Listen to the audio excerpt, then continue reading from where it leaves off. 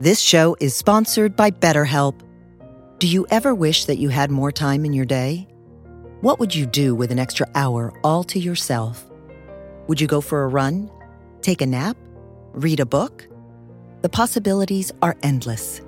Therapy can help you find what matters to you so that you can do more of it. It's a great way to increase self-awareness, deal with overthinking, alter negative behaviors, and more. If you're thinking of starting therapy, give BetterHelp a try. It's entirely online and designed to be convenient, flexible, and suited to your schedule. Learn to make time for what makes you happy with BetterHelp. Visit BetterHelp.com/heartwisdom today to get 10% off your first month. That's BetterHelp, HELP.com/heartwisdom.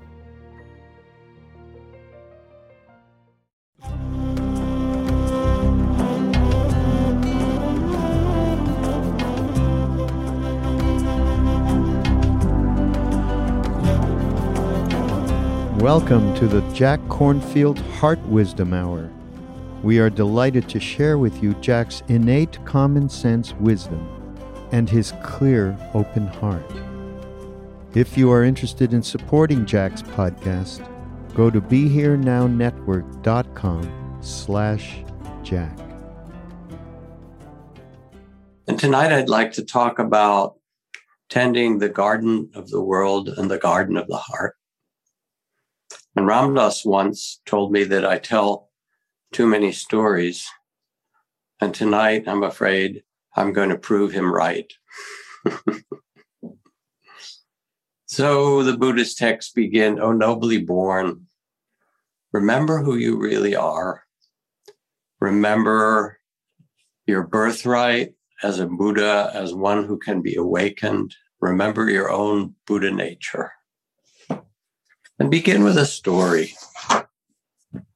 Some years ago, not so far in the past, there was a beautiful old monastery that was the mother or father house for a big monastic order in the Catholic Church.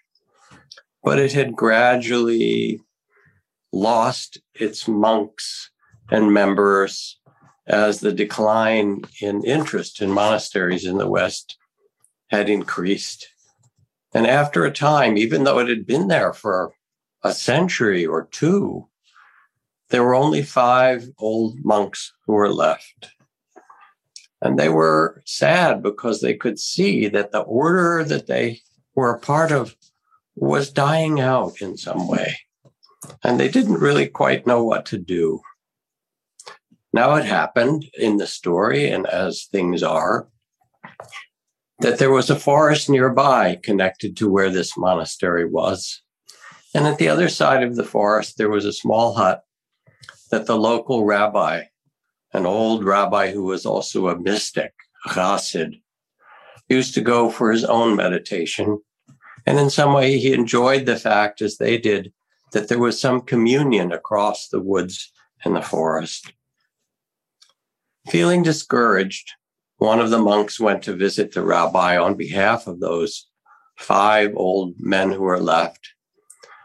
And they sat together and talked about the decline of the monastery. And the rabbi very sympathetically said, "Yes, the same thing for me. Not so many people come to the temple anymore. They seem to want something different. It's hard to know how to serve and connect them with the divine." They said, "Well, Rabbi, do you have any advice for us? Can you help us?" He closed his eyes, meditated for a time, and then opened kindly and said, "I really haven't any advice for you, but I have a vision that comes to me now. A strange vision that somehow among you is the Messiah." Well, the monk who'd visited the rabbi paid their respects, departed with some deep affection, and got back to the monastery. And the other old monks gathered around and said, "Did you talk to the mystic? Did you talk to the rabbi?" And he said, "I did." "Well, what did he say?" He said he had no advice for us, really, except he had this strange vision that somehow the Messiah was among us. They all pondered what this could mean. And in the weeks that followed, they began to think, could this be true? Suppose he meant the abbot. Everyone knew the Father Abbot was a leader for a generation, a holy man. On the other hand, maybe he meant Brother Thomas. Certainly Thomas is a holy man. He's a man of light. Maybe he is the Messiah. Certainly he couldn't have meant Brother Elrod. Elrod gets crotchety at times. But come to think of it, even though he's a thorn in people's side, when you look back on it, Elrod is almost always right, often very right. Maybe the rabbi meant Brother Elrod. Philip, surely not. He's too passive, a nobody. But then almost mysteriously in his quiet, some gift of him being there just when you need him magically appears. Of course, the rabbi couldn't mean me, said the monk. He couldn't possibly meant, you don't suppose he did, suppose I. Oh no, not me. I couldn't be that much for God, could I? And as they all contemplated in this manner, the old monks began to treat each other with extraordinary respect. In the off chance that one of them might be the Messiah. And in the off chance that each monk himself might be the Messiah, they began to treat themselves with extraordinary respect. Because the forest was situated in a beautiful forest grove on one side of that forest, people used to come and picnic and wander in the grove and so forth. Before, they saw it as a decaying place. But now as they came, without even consciously being aware of it, they began to sense the aura of extreme respect that pervaded the atmosphere of the place as each of the monks began to treat one another in this sacred fashion. There was something strangely attractive, compelling about it, and hardly knowing why, they came back to play, to listen, to be there in that beautiful forest and bring their friends. And so it happened that some of the younger men especially became inspired, and one asked if they could join them in another and another. And pretty soon it became a thriving order again from the gift of the rabbi. What a way to treat each other, as if that next person to you might be the Messiah. Or maybe even, as Miss Piggy would say, moi. Now, it's not easy, the time we're in. The climate change that brings so much worry and concern for the planet in all sorts of ways. The warfare, not just in the Ukraine, but in Myanmar and Libya and so many places. The scourge of racism that continues around the world, the calls for social and economic justice. What to do? Maybe how does the story of the monks and the rabbi help us? You know The Little Prince by Antoine Saint-Exupéry, de Saint-Exupéry. His instructions, he said, first thing in the morning, you look after yourself. You brush your teeth and wash your face, don't you? Well, the second thing you must do is look after your planet. So here's the Buddha's instructions of how to practice from one of the very earliest texts. Early one morning, on his alms rounds, the Buddha approached the area where a wealthy Brahmin landowner was distributing food to his workers. He saw the Buddha coming with his alms bowl and said, "Oh, renunciate, oh monk, I plow and sow, I work, and having plowed and sown, then I eat. You too should do likewise.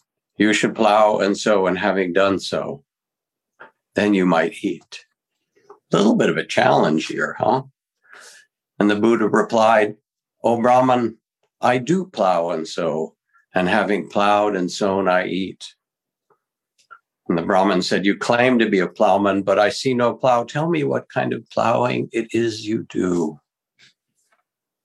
And the Buddha stood quietly and said, from a place of deep steadiness and connection to the earth, trust is the seed, and composure the rain. Clarity is my plow and yoke. Compassion is my guide pole, and my mind is the harness. Mindfulness is my plow blade and goad. Well-directed in action and speech, I use truth to weed and cultivate release. Wise effort is my oxen, drawing the plow steadily toward freedom without regret. This is how I plow, and it bears the fruit of deathlessness. Whoever plows in this way will become free in the midst of all things. And then the plowman said, let me offer you something, and poured into his bowl some liquid food for the Blessed One to eat. But when the food entered the bowl, this liquid milk rice or whatever it was, it hissed and a great steam came up, as the story is told, for the bowl couldn't hold it. And the Brahmin looked and said, I see you are a plowman indeed. And of course, for any of you who happen to know about plowing, one of the things that happens to a plow blade, when you go down the furrow in a field, it becomes hot. In fact, almost red hot by cutting open the earth. And so this was the beautiful symbol of the Buddha's bowl being like the plow blade, hot in his hands, and in receiving that gift from the Brahmin. So here we are at this time in the earth. What kind of seeds are we planting and tending?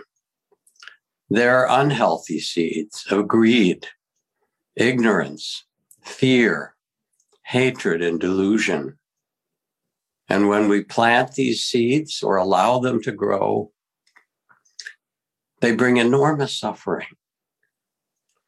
But war, now we're putting trillions of dollars of our economy into killing machines. As Dwight Eisenhower said, the military-industrial complex is stealing the education of our children and the wealth of our nation and the nations and the vision of what's possible for this earth. These are one kind of seed, creating new enemies and fear. But there are other seeds. There are seeds of generosity, of clarity, of gratitude, of compassion and mutual respect. As Thich Nhat Hanh says, consciousness has all these seeds embedded in it. Which ones will you water? For those are the ones that will grow. Take a moment to reflect. When I think of it, the seeds of social and emotional learning for kids in a kindergarten, when they start to hit each other with blocks or in preschool, you pause and you say, use your words. Use your words. I only wish our political leaders could do that. Whether it's Putin, Zelensky, whoever it happens to be, the generals in Myanmar, use your words. Can we educate our children to plant beautiful seeds of respect and care for one another? Reflect in yourself.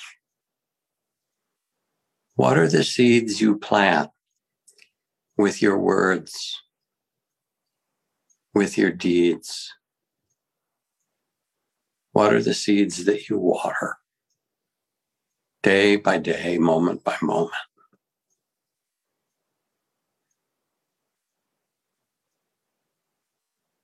This is called Yoni Manasikara. It is wise attention to notice which seeds we plant and which ones we water. Now, for many people, it's a time that feels overwhelming, and we can fall into despair, into grief, the opioid crisis, the divisive politics, and we can drop into anxiety or worry or apathy, where we feel like the problems are too big and we're too small. I love this statement by the great anthropologist and explorer Wade Davis, who says, "Despair is an insult to the imagination." Think of this. Despair is an insult to the imagination. To despair, to be apathetic, to give up because it's too big, you're too small, too much, too hard. It says the imagination is not as grand and magnificent and big as it is, and yet we are survivors for generations, for so long. And we have an enormous imagination to make things different. Here's a story for you. Tell me the weight of a snowflake. A snowfinch asked a wild dove. In that case, nothing more than nothing was the answer. Tell me the weight of a snowflake. And the wild dove said, nothing more than nothing. In that case, I must tell you a marvelous story, the snowfinch said.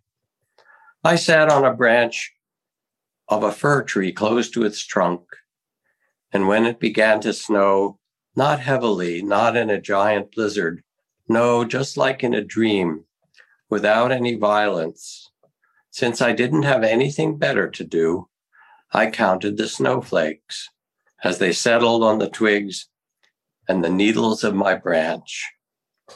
Their number was exactly 3,741,952. When the next snowflake, 953, dropped onto the branch, nothing more than nothing, as you say, the branch broke off. Having said that, the snowfinch flew away, and the dove, since the time of Noah, an authority on the great changes in this world, thought about the story for a while and finally said to herself, perhaps there is only one person's voice lacking for peace to come about in this world.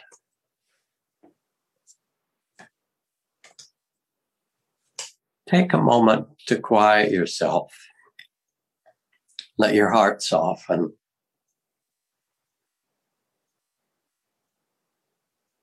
Despair and insult to the imagination. Every snowflake, every seed watered becomes something to change the world. If you want to practice, take a walk and look at the buds on the trees in the springtime.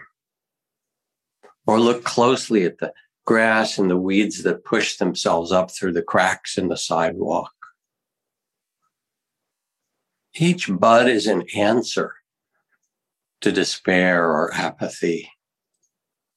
Each springing up of life is an answer. Quiet yourself. Each great windstorm, so beyond anything we can control, is an answer. This earth moving its wind. The tides coming in and going out. These answer the small sense of self. And you start to sense that you're part of something so much bigger. And when you get quiet, as the sages say, even the leaves on the trees become like pages in the holy books. Take time in your life to go out and seek out and study one bud, one plant pushing itself up out of the earth, one flower, one blade of grass, one seedling.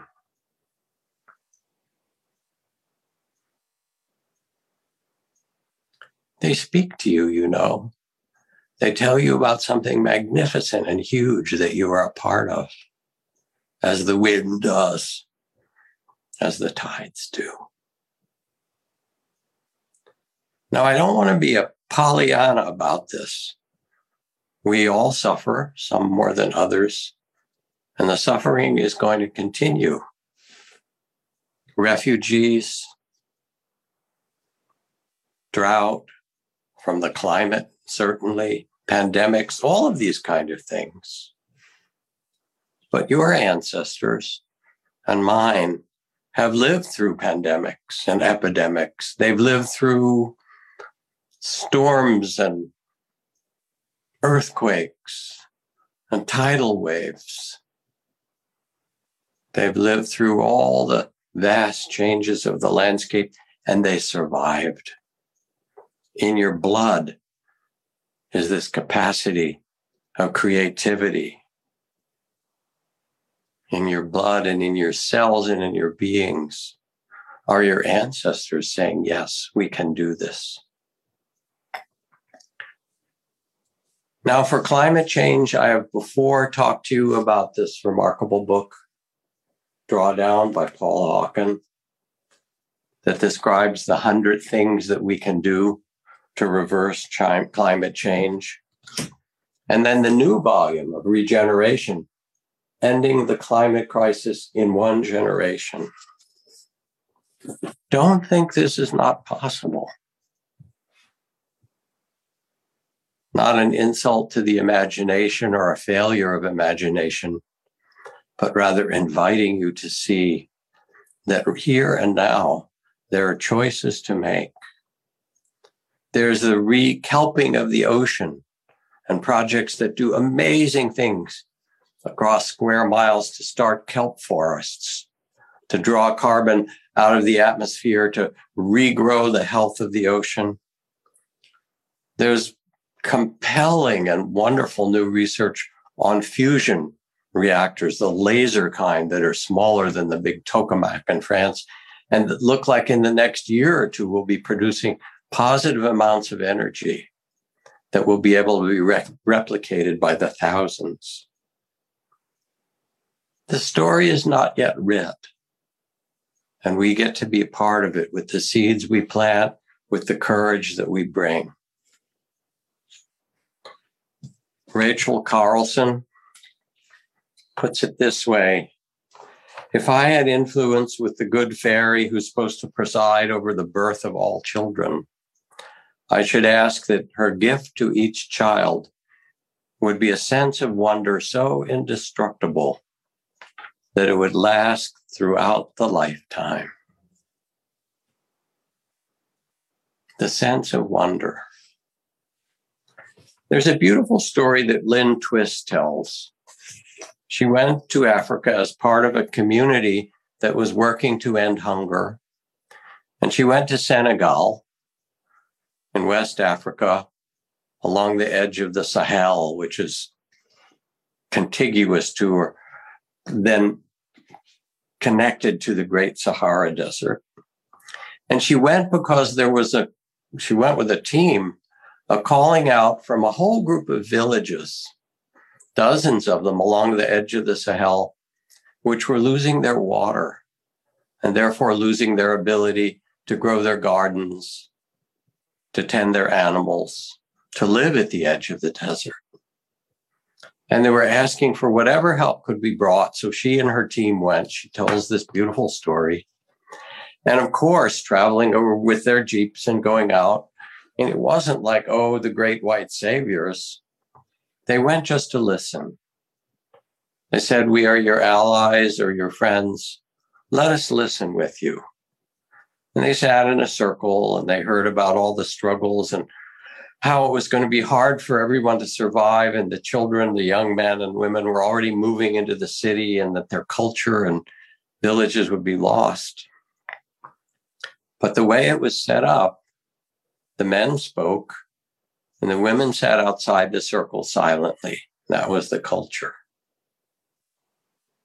And then Lynn and her friend said, we would like to meet with the women as well. We've listened to you and we feel tremendous sympathy and hear that you've tried to do everything you can, but you don't know what to do. And the men were a little bit disturbed by this. You know how men are in this world. But because these people had come so long and offered their friendship, they said, all right. And so there was a council of the women. And after Lynn and the group listened to the women, they heard from them a different story. They heard their dreams that told them there was an aquifer, a lake of water under the desert nearby. And if only they would dig for it, they would find the water that they needed to save all of their villages. The men hadn't believed them and hadn't listened, but they begged Lynn and those who'd come for an opportunity to see. And together they went back and talked to the chief and the men in the village, because women were not supposed to do manual labor like digging, but they insisted, may we try it? And so the women went out to the place where they thought the water would be found in their visions and dreams. And the men brought drums and made music for the women as the women dug. Deeper and deeper, day after day, for a number of days. And then, as you know how these stories end, the sand became damp in the bottom and they dug deeper and deeper like you do at the seashore. When you're a child and you're digging to get water, find water at the bottom of your hole. And pretty soon the moisture came and the water came. And the drums went and the women continued to sing. And now there is a piping system that brings that water to 16 or 18 villages. The gardens are flourishing. The animals are growing.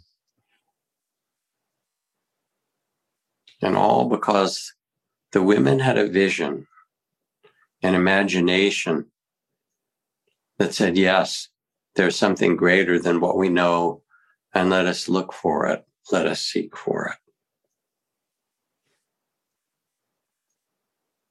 We need this. We need this among ourselves. We need this in our culture. We need to tend the seeds inwardly of trust and courage and vision. And we need to tend the seeds together with one another in community outwardly. As Thoreau said, I do not believe that a seed will spring up, or I do not believe that a plant will grow where there are no seeds planted. But I have great faith in a seed. Convince me you have a seed there, and I'm prepared to expect wonders. So we need a confidence in our hearts and in our lives, inwardly and outwardly, that we can plant and water and tend beautiful seeds. Like a carpenter turns wood, said the Buddha, like a fletcher straightens his arrows, like a farmer channels water to their land, so we should tend our own hearts and minds that beautiful things will grow from them. Take a breath. These are daunting times and difficult tasks, alive for us. And for many of us, there is a deep grief. There might be anger or rage or fear. Underneath it, a kind of grief. And the grief is there because we care so much. Let yourself feel the grief or the despair, as Joanna Macy speaks of despair and empowerment, until underneath it, you can feel the care. You can feel what matters, that makes that grief arise in you. Underneath it, something really matters. And you know what it is. Now, if you're going to garden in this world, inwardly and outwardly, when you plant the seeds, when you set a direction, it takes a certain courage and perseverance and dedication, and maybe a moral clarity to say, yes, this is what matters. In spiritual life, it is absolutely that way. And as in the plowing text, where the Buddha talks about the seeds of faith and the dedication and the plow of mindfulness and the wise effort that is the oxen, the faith and so forth. If you garden, the same thing will happen. You will plant your seeds and there will arise weeds. There will arrive insects. There will be drought. The inner side in meditation, you set yourself, I'm going to do loving kindness or loving awareness or mindfulness practice. And what happens? Restlessness, sleepiness, doubt, confusion, fear, all those things arise, the hindrances we call them. And any meditator who's done it even for a little while knows the hindrances. They're like Mara coming, they're your friends. When you learn how to recognize them and acknowledge and work with them, it's an enormous relief to feel it's not personal. It's just part of the way things are. So that when you're a gardener, you don't say, oh, insects don't come and the garden needs to be watered more from drought or the weeds won't come. You recognize this. And these are the obstacles to work with. It's the same in business. You set a direction, you make a business, and then the obstacles come. Not enough capital. Key employee quits. The market changes. Prices go up. The supply chain issues happen. You may have noticed that lately. The competition grows strong. Or maybe in parenting, you have this sweet, beautiful little child who can also, throw a magnificent tantrum just to make sure you're paying attention. And you have to protect them. They're little and they put stuff in their mouth, or again, they hit each other with blocks. You have to keep sure they don't run into the street. You have to socialize them. And then that's just the beginning. Then they start to ride a bicycle, but where will they ride and will they get in trouble? And then they start to do sports and the possibility of injury. And then they go through puberty, and become a teen, and they have to deal with sexuality and independence and cars and alcohol and drugs, all these things, the obstacles that you need to tend. I remember when my daughter Caroline was about 6 or 7 months old, she wasn't yet crawling. And we were driving down the coast to do a retreat or some teaching at Esalen. And she was in her car seat. And somehow she found a penny that was there on the seat or nearby. And she played with for a little bit. And then she stuck it in her mouth. And somehow my wife saw it, or maybe I saw it in the mirror. And we were terrified. Stopped the car, looked in her mouth, tried to get the penny out. It wasn't there. Well, maybe she dropped it. Who knows what happened? But we were frightened. So we called our pediatrician. Hey, our daughter might have eaten a penny. Something terrible might happen.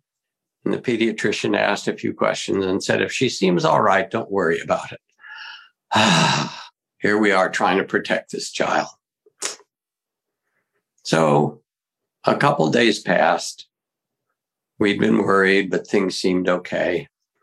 And then 2.5 days later, in her diaper, she was still wearing diapers. One morning, opened the diaper, and in the middle of the diaper was the shiniest penny you'd ever seen. It had obviously been gone through the car wash inside. She has the penny still. It's taped inside her baby book. But there we are, the obstacles. puberty, sexuality, independence, putting things in their mouth, protecting them. That's what it means to care for something. And in a love relationship, it's the same thing. You fall in love, you have this beautiful connection, but then other things appear, the little shadows and the difficulties and the conflict. When I have had the privilege of performing wedding ceremonies, which I don't do anymore, one of the things that I will say, I'll tell people, when you go into the used car lot, there's a sign in the windows of the cars that are used, that are sold, and it says, as is. And I have them and the couple look at each other and say, do you accept each other as is? Can you love each other, not with the idea of how you're going to change them, but can you love each other as is, and then water the seeds of love, water with love and goodness, that they might blossom in their own way? Stay connected to the best of these seeds. Take a moment to reflect. What is your highest intention in your love relationship?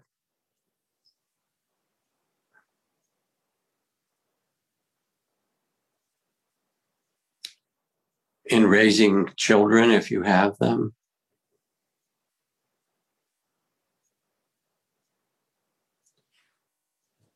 In doing your work?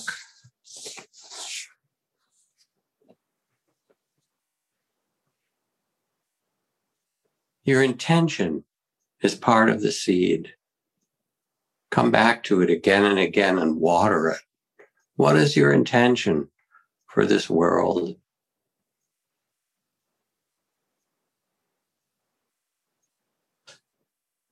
And you feel it and you carry on.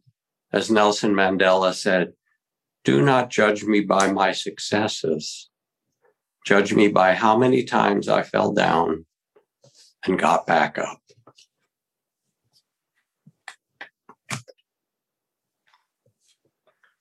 There's a famous biologist, the father of biodynamic gardening at the University of California, Santa Cruz, named Alan Chadwick. And he gardened in an unusual way. He wasn't growing plants, he said. He was growing soil, and he was growing the connection between the soil and the seeds and the phases of the moon and the direction of the wind and the cosmic magic and the way that doves cooed in the trees and the mist from the ocean near Santa Cruz and everything you could imagine. And when things were bleak, he would say the seeds underneath are waiting to erupt in beauty. They're pushing up, saying, come on, life, life.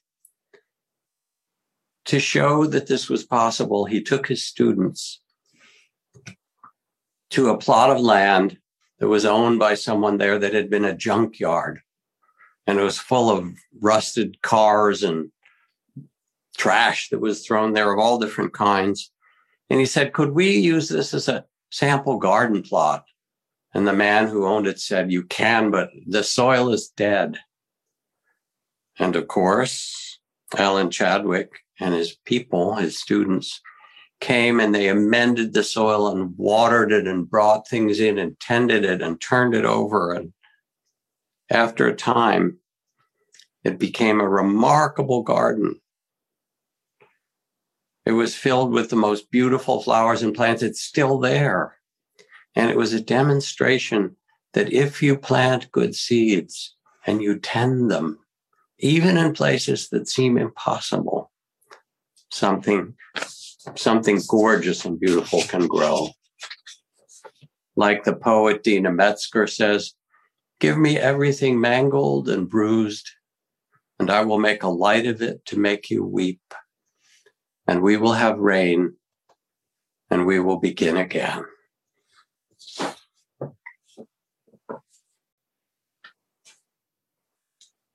I think of Wangari Maathai, who started the Green Belt movement in East Africa. She won the Nobel Prize, yes. But on the way there, she was thrown in prison several times. She was targeted in ways that, maybe would have killed her. She became a world-renowned activist, but she overcome incredible obstacles.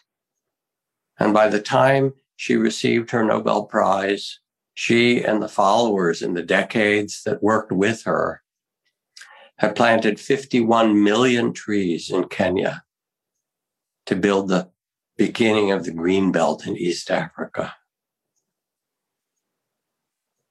This is the gift of gardening. You just keep doing it.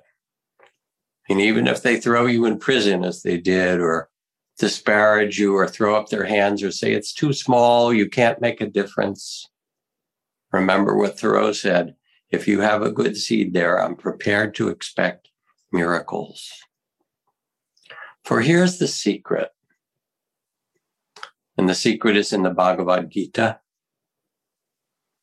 I know you've listened this evening, so it's time to tell the secret. And the secret is to act beautifully without attachment to the fruits of your actions.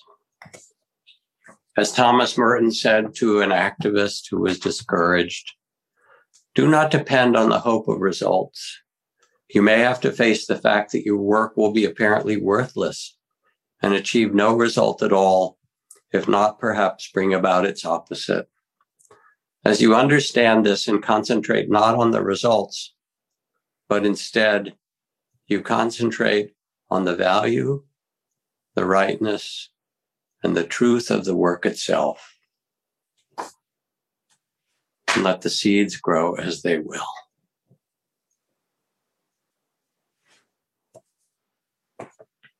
I don't know whether nice people tend to grow roses or growing roses makes people nice. Roland Brown. So a story I haven't told for a long time concerns a math teacher in Ohio.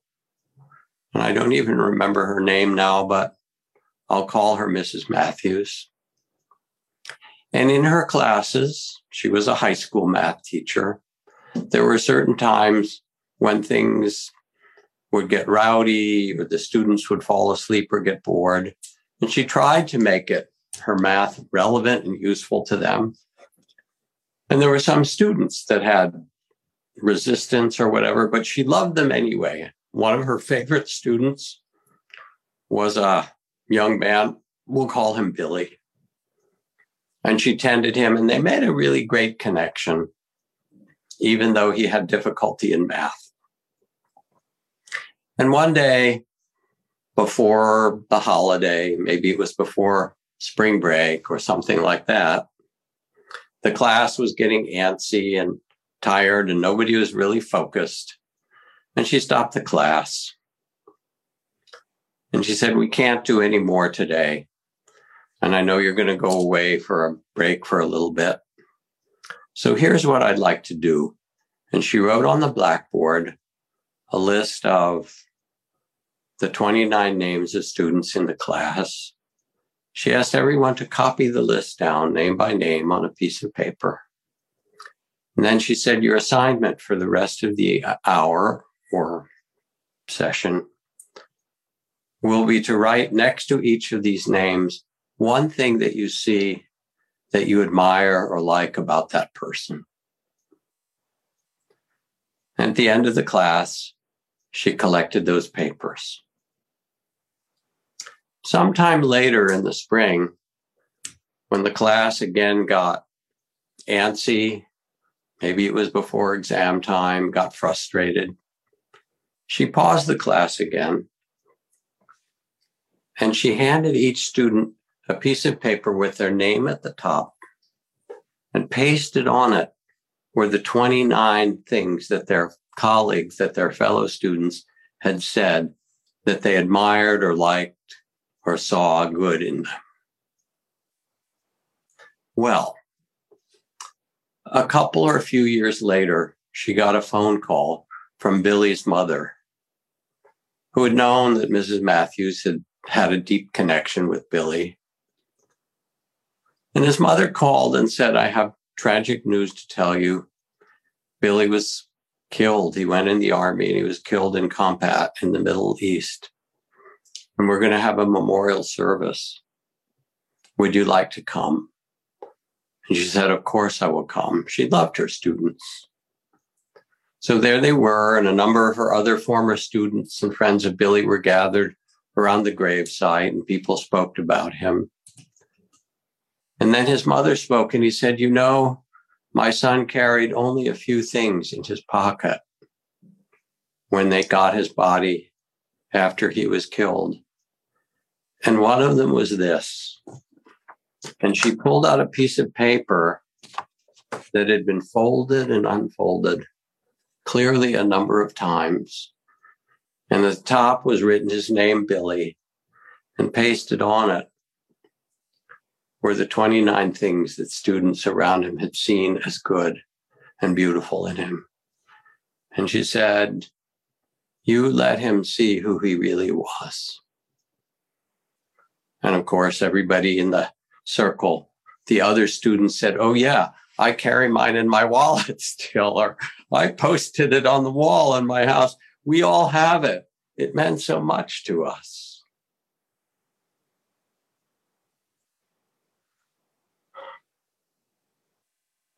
We can plant beautiful seeds wherever we are. We can tend them and water them and make the earth different, because who we are is earth tending herself. We are life.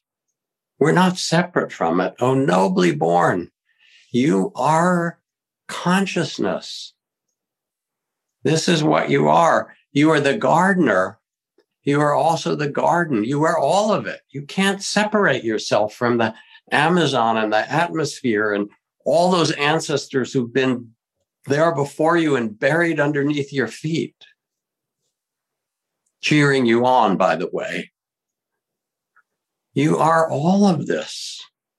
And in fact, you are the vastness. When you get quiet and deep, you realize, as Nisargadatta said, wisdom says, "I am nothing," and love sees, "I am everything." And between these two, my life flows. Or as Thich Nhat Hanh said, "I was never born. I never died. I'm like the raindrop. I'm the cloud that then turns into snow and rain and enters the river and the ocean and then becomes a cloud again. I was never born. I was never died. I am this life, living through this body at this time. But this is who you really are." And when you get quiet and listen deeply, you know this. This is your true nature. But of course, there's that little dilemma. Okay, Buddha nature, true nature, the divine, the oneness. You need to remember your Buddha nature and your zip code. You have to remember both the vastness and the uniqueness of your own life and seed, and both of them come together. This is your time. This is the time the earth is calling you to plant beautiful seeds, to tend them, to make beautiful things grow. Whether you see them in this lifetime or not, it does not matter. Because all of us doing it together is what makes it work.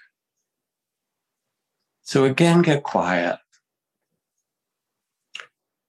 Let yourself reflect. You are the garden and the gardener. You are all of it. Come in your form now. This amazing mystery. Maybe even close your eyes. What 3 things is the earth calling you to do to make a real difference? You can know.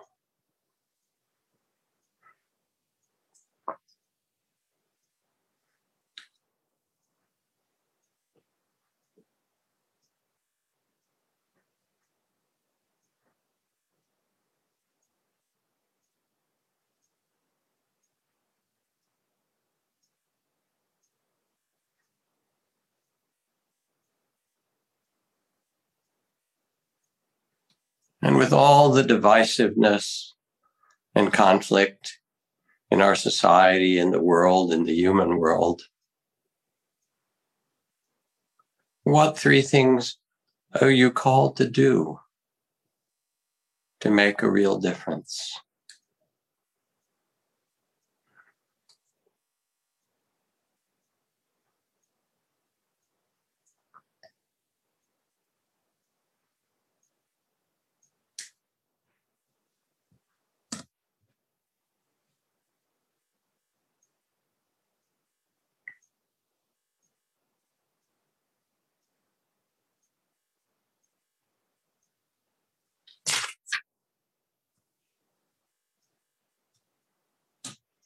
This is what the Sufis call sohbet, a conversation with the heart. So I end with a poem, along with your beautiful reflection, your shining faces, your good hearts, the fact that you are, in fact, magnificent gardeners. This is by Roger Keyes, who is a steward of and an expert in the woodcut art of hokusai, the great Japanese printmaker, the one who, you see those Japanese prints of Mount Fuji and the boats in the waves, or all those gorgeous prints. Hokusai, the great artist. And he speaks with Hokusai's voice, the artist who looked at the world so deeply and brought it to us so we could see it. Hokusai says, look carefully, pay attention, notice, stay curious. There is no end to seeing. Hokusai says, look forward to getting old. Keep changing. You just get more of what you really are. Repeat yourself as long as it is interesting. Keep doing what you love. Keep meditating and praying. Every one of us is a child. Every one of us is an angel. Every one of us has a body. Every one of us is frightened. Every one of us has to find a way to live with fear. Everything is alive. Shells, buildings, people, fishes, mountains, trees. Water is alive. Everything has its own life. Everything lives inside us. Everything lives with the world inside you. It matters that you care. It matters that you feel. It matters that you notice. It matters that your life lives through you. Contentment is life living through you. Joy is life living through you. Satisfaction is life living through you. Peace is living through you. Don't be afraid. Don't be afraid. Look, feel. Let life take you by the hand. Let life live through you beautifully. So let's just sit for a minute or two.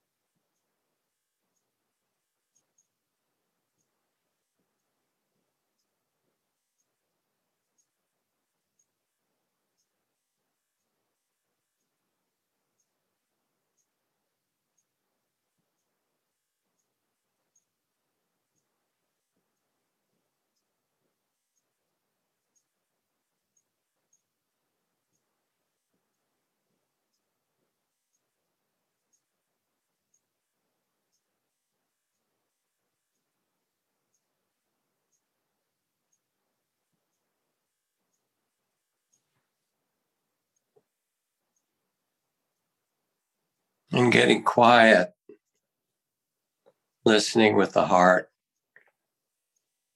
allows you to be the gardener and the garden, to plant and water beautiful seeds. And what else matters as you pass through this incarnation, this life? To make blessings. I don't know whether nice people tend to grow roses or growing roses makes people nice. However you want to look at it, you can do beautiful things. So thank you for your kind attention. And when you reflected on what you were being called to do, you know. You actually do know. Thank you, dear ones. See you again.